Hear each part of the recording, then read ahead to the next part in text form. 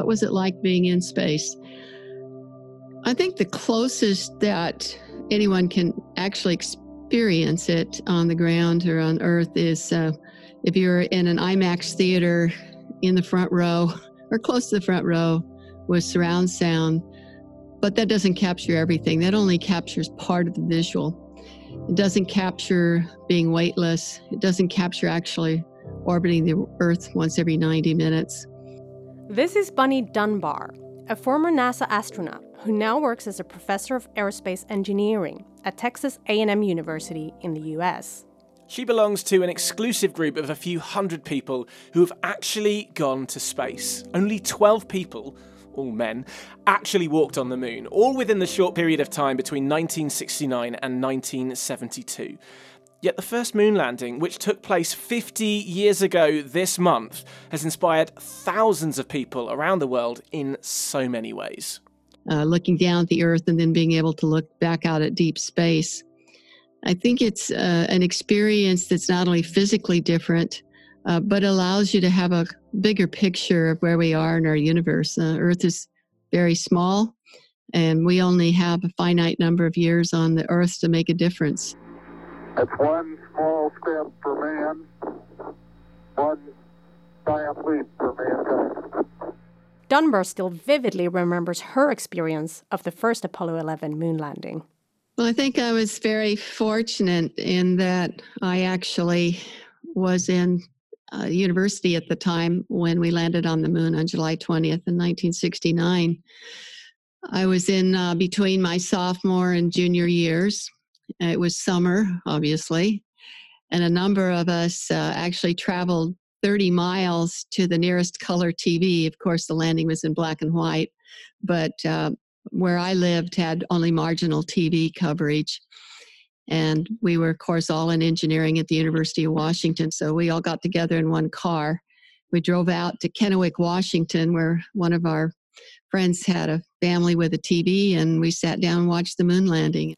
The spectacular scenes had a profound effect and became a great source of inspiration for her to pursue a career in engineering. She was a private pilot and served several years as a flight controller at the Lyndon B. Johnson Space Center, and finally took her first spaceflight in 1985 and went on to log 50 days in space on 5 shuttle missions. It might have been science fiction in the beginning with H.G. Wells and Jules Verne, but it excited me. It made me want to learn. And then finally, when President Kennedy said we were going to the moon, I knew it could be real. We choose to go to the moon in this decade and do the other things, not because they are easy, but because they are hard. So I wouldn't be sitting here talking about my own spaceflight experiences if it hadn't started with a spark of inspiration many decades ago. Humanity has the moon landings to thank for a lot. But what exactly? What impact did going to the moon have on us? And why did we stop going there? And when and who will be going back next? If we look forward 50 years from now to 2069, a century after Neil Armstrong first put his foot on the moon, what role will the moon play in space exploration?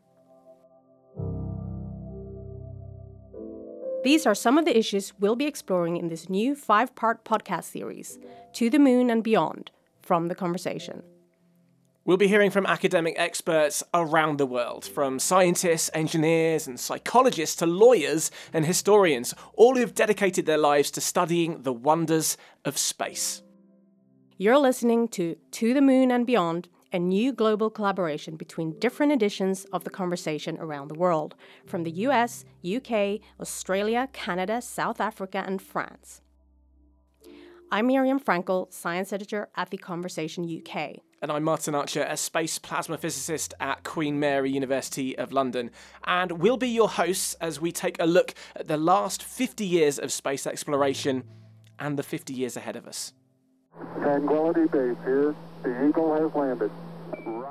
I think it's an experience that's not only physically different, but allows you to have a bigger picture of where we are in our universe. And no other country has undertaken a lunar landing program, basically because it's still hard, it's still very expensive, and at least is an argument of whether it's worth doing or not. My wish is that this should be an international endeavor rather than necessarily a competition. Spreading across the solar system is the sane thing to do. It's both a smart thing in terms of making us more resilient as a species, but I also think this is a way of opening up the potential of humanity. We have a liftoff on Apollo 11. So let's start with Neil Armstrong and that giant leap he made for mankind 50 years ago. I sometimes like to think about what it would have been like for him to put his foot down on the ground for the very first time. And, it seems like it would have been an adrenaline-fueled experience of excitement mixed with fear. But I'm not sure it was like that for Armstrong. He was very calm, cool, collected, measured, and modest. Well, I mean, this is something you see a lot from astronauts.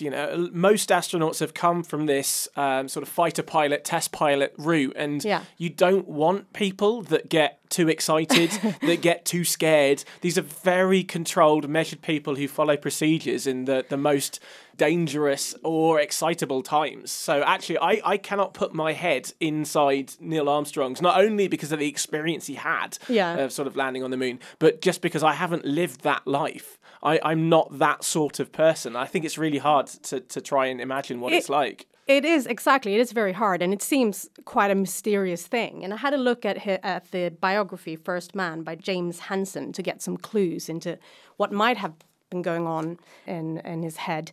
And, he did have some fears. He was really worried about not putting his foot on the moon, but about the actual last bit of the descent. And so he said on a 10-point scale of worrying, walking on the actual surface of the moon was about a 1, whereas that final descent was a 13. Well, as well, because when they did all the simulations of him having to manually land it, he'd always land it with too little fuel to be able to actually get back. Yeah. So I think that was a bit of a worry, because he did actually have to go in manual, again, because it was going to be too dangerous with the site that they'd originally planned to go down on. Right. But so then I thought, that must have been the moment then. When he actually landed, that was that kind of super exciting moment. The eagle has landed. Yes. So I looked in the biography, basically, it says that the only thing he can remember feeling is, so far so good. Houston, Tranquility Base here. The eagle has landed. Roger, Tranquility. We copy you on the ground. Our colleague Jonathan Gang from the US, who spoke to the former astronaut Bunny Dunbar, asked her what she thought it would have been like for Armstrong. I think the experience for space exploration has some common elements among everyone that flies, but each individual has their own experience to relate. So I really can't speak for Neil Armstrong, except what he has written, what he has said. And the fact that he went back into academia after he flew to help teach about aeronautics, to help inspire other young people to build rockets, to build spacecraft, and to fly into space. I think generally speaking that all of my colleagues and I do return with this bigger picture feeling, is that, the Earth is 4.5 billion years old, and our solar system is, and the universe is quite a bit older than that. So, ensuring that we continue to explore, that we invest in science and engineering is important for us to really understand our place in this big universe, and using that knowledge then to move forward, not only to better our lives, but to better that part of our understanding of our place in the universe. Sounds like we could do with a bit more space exploration if we are to get people to care about the planet.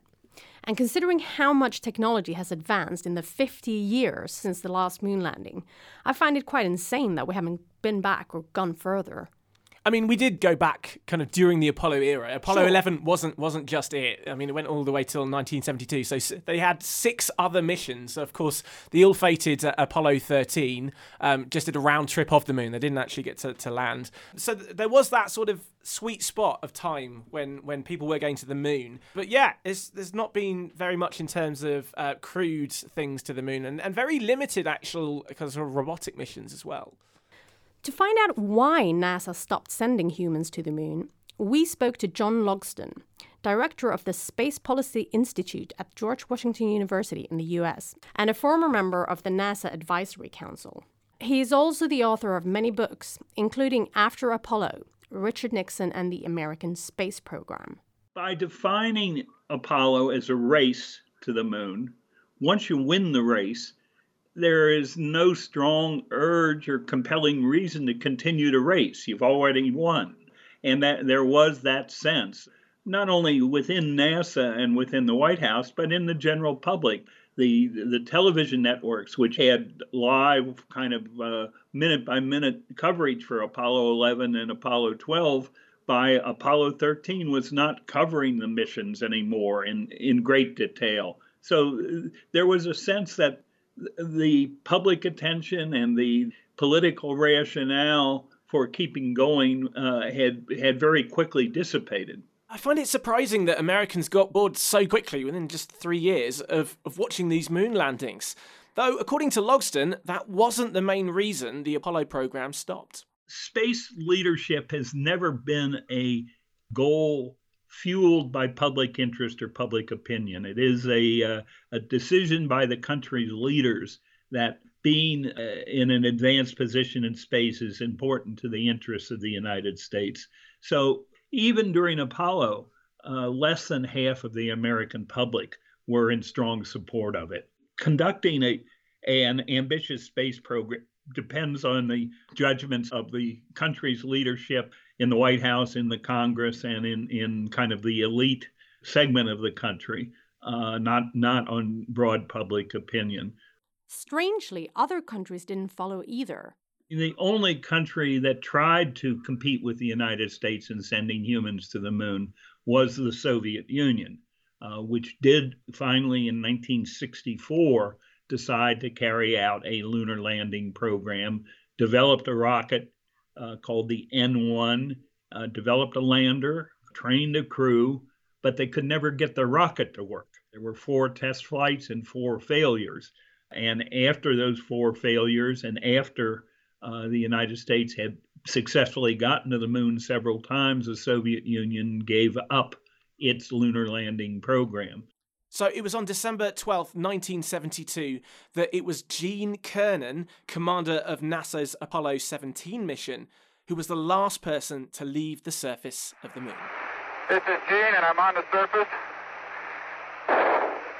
And as I take man's last step from the surface, back home for some time to come, but we believe not too long into the future, I'd like to just let what I believe history will record, that America's challenge of today has forged man's destiny of tomorrow. And as we leave the moon in Taurus literal, we leave as we came, and God willing, as we shall return, with peace and in hope for all mankind. Godspeed the crew of Apollo 17. There were other missions planned, though, but Apollo 18 through 20 were all cancelled due to budgetary constraints and the danger. The people running Project Apollo, particularly in Houston, were very aware, even before Apollo 13, of how risky each mission was. So there were people in very senior levels in NASA who were saying, even after Apollo 11 and Apollo 12, we've done what we were asked to do. Let's quit while we are ahead and before we kill anybody. And then Apollo 13 underlined the risks of the mission. Okay, Houston, we've had a problem here. This is Houston. Say again, please. That's right, yeah, we saw with Apollo 13 the dangers of spaceflight, and even in that era, the 60s and 70s, we were only really starting to find out about space radiation and potentially the damages that could have been done by that, and there were really some near misses in the Apollo era. That's right, and John Logsdon says it is because of these dangers and the costs involved that man hasn't returned to the moon since 1972. Both President George H.W. Bush and President George W. Bush proposed in the United States to return, and that didn't happen. And no other country has undertaken a lunar landing program, basically because it's still hard, it's still very expensive, and there at least is an argument of whether it's worth doing or not. I mean, the United States is currently embarked on returning to the moon on a fast schedule, but there's still arguments of the justification for going given the costs. But what about the science? Surely additional missions could have carried out crucial research too. Interestingly, though, science doesn't seem to have played a big part in the Apollo program at all. And in fact, Apollo 17 was the only mission that actually included a scientist. Apollo was never about science. Kennedy promised his science advisor, Jerome Wiesner, he would never justify moon program in scientific terms. And Wiesner said, all right, I will not kind of be the opposition. I will not lead the scientific community in opposition to the program as long as you make it clear it's not about science. So that was an agreement that was made in basically May of 1961 and carried out. So it was a demonstration of American capability. And in those terms, I think it was a remarkable success. Science may not have been the focus of the Apollo missions, but there were a number of scientific and technological breakthroughs which came out of this groundbreaking space program. Yeah, and to find out what we actually learned from the Apollo moon missions, I spoke to Daniel Brown, an associate professor of astronomy and science communication at Nottingham Trent University in the UK.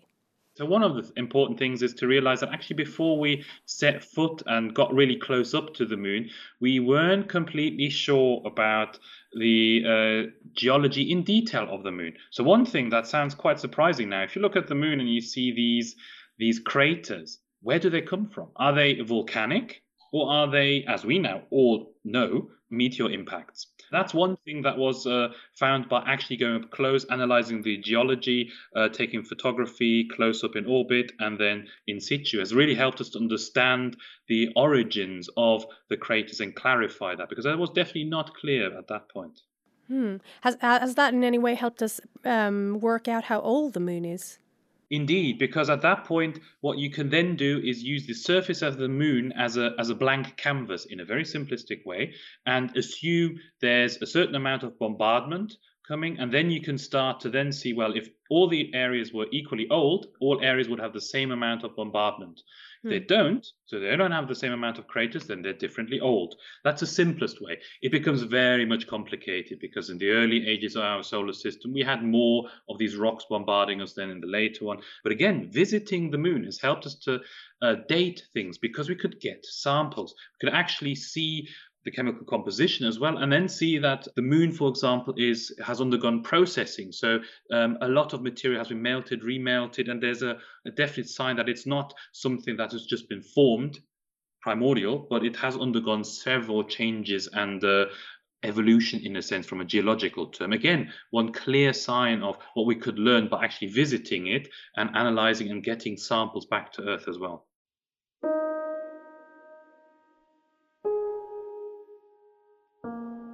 So, Martin, how old is the moon actually? Well, we think it's about 4.5 billion years old, so nearly as old as our planet. And the hypothesis of quite how it formed is really quite interesting. Based on the evidence, the best scenario is that there was another planet about the size of Mars, and that hit the very early Earth when it was still, mostly quite molten. And that's what caused the moon to form. So actually, it would have shed a load of the Earth's material out into space around it. And eventually that probably coalesced into what we now know as the moon. Thanks. It's nice to have an expert in the studio. I also asked Dan Brown about what technological inventions came out of the Apollo missions. For example, it's often said that Teflon was born out of the space program. Teflon is a beautiful example of a myth, because Teflon has not come out of the Apollo moon missions or NASA. And another beauty is Velcro as well. They're sort of the two main flagships of these myths that are out there. So Teflon predates it quite substantially. 1938, Teflon was invented by DuPont, by Roy Plunkett. And Velcro in the 40s by a Swiss chap called Georges de Mestral. So these two guys, so much earlier, developed that. How come people believe that? because it has found so much use in the program. So Teflon, for example, as something that's incredibly heat resistant, curiously invented as a refrigerating agent through pure chance, then discovered that it's incredibly heat resistant, is something that is essential for a lot of equipment that then comes back again, because it undergoes immense heating and friction. So in that part, you need something that's incredibly heat resistant. So it's massively used. There are, however, some important inventions that did come out of these missions that you might not have heard about. I certainly hadn't. I think there are quite a few, and some that are quite curiously interesting. One is probably everyone has that at home. So you think you want to hang up your picture, you want to just drill a hole for the hook, so you go into your cupboard, get out your cordless drill, and that's something that has come out of the Apollo program. We were talking about beforehand how it's important to gather samples and things and drill into the rocks and bring that back from the moon to analyze, and the amount of science we gained from that. Imagine now you would have had to take a drill and the extension lead and start carrying it around very bulkily to these rocks. So to access these samples, NASA required a cordless device that was lightweight and easy to transport. And that's essentially what we've got now from Black & Decker and other devices that allow us to use these drills and similar things. And that's where NASA approached Black & Decker and asked, could you help us develop a chargeable drill device that is lightweight that astronauts can carry along? Bear in mind, this had to also be transported to the moon, and every kilo is vitally precious because you don't want to waste things. According to Daniel Brown as well, other cool discoveries that you might not have heard of have actually helped save many lives. The mission required extreme heat protection and the advanced heat-resistant textiles used on board the mission. Eventually, they found their way back to firefighting crews. The same is true for lightweight breathing equipment developed for astronauts. Before the Apollo missions, many firefighters had breathing gear that was very bulky and heavy. In some cases, they would even leave it behind as it was so exhausting to carry. Given all this, I asked Daniel whether, on a purely scientific and technological basis, it was actually worth going all the way there. It's a challenging question, and one that you will get probably different answers from slightly different people.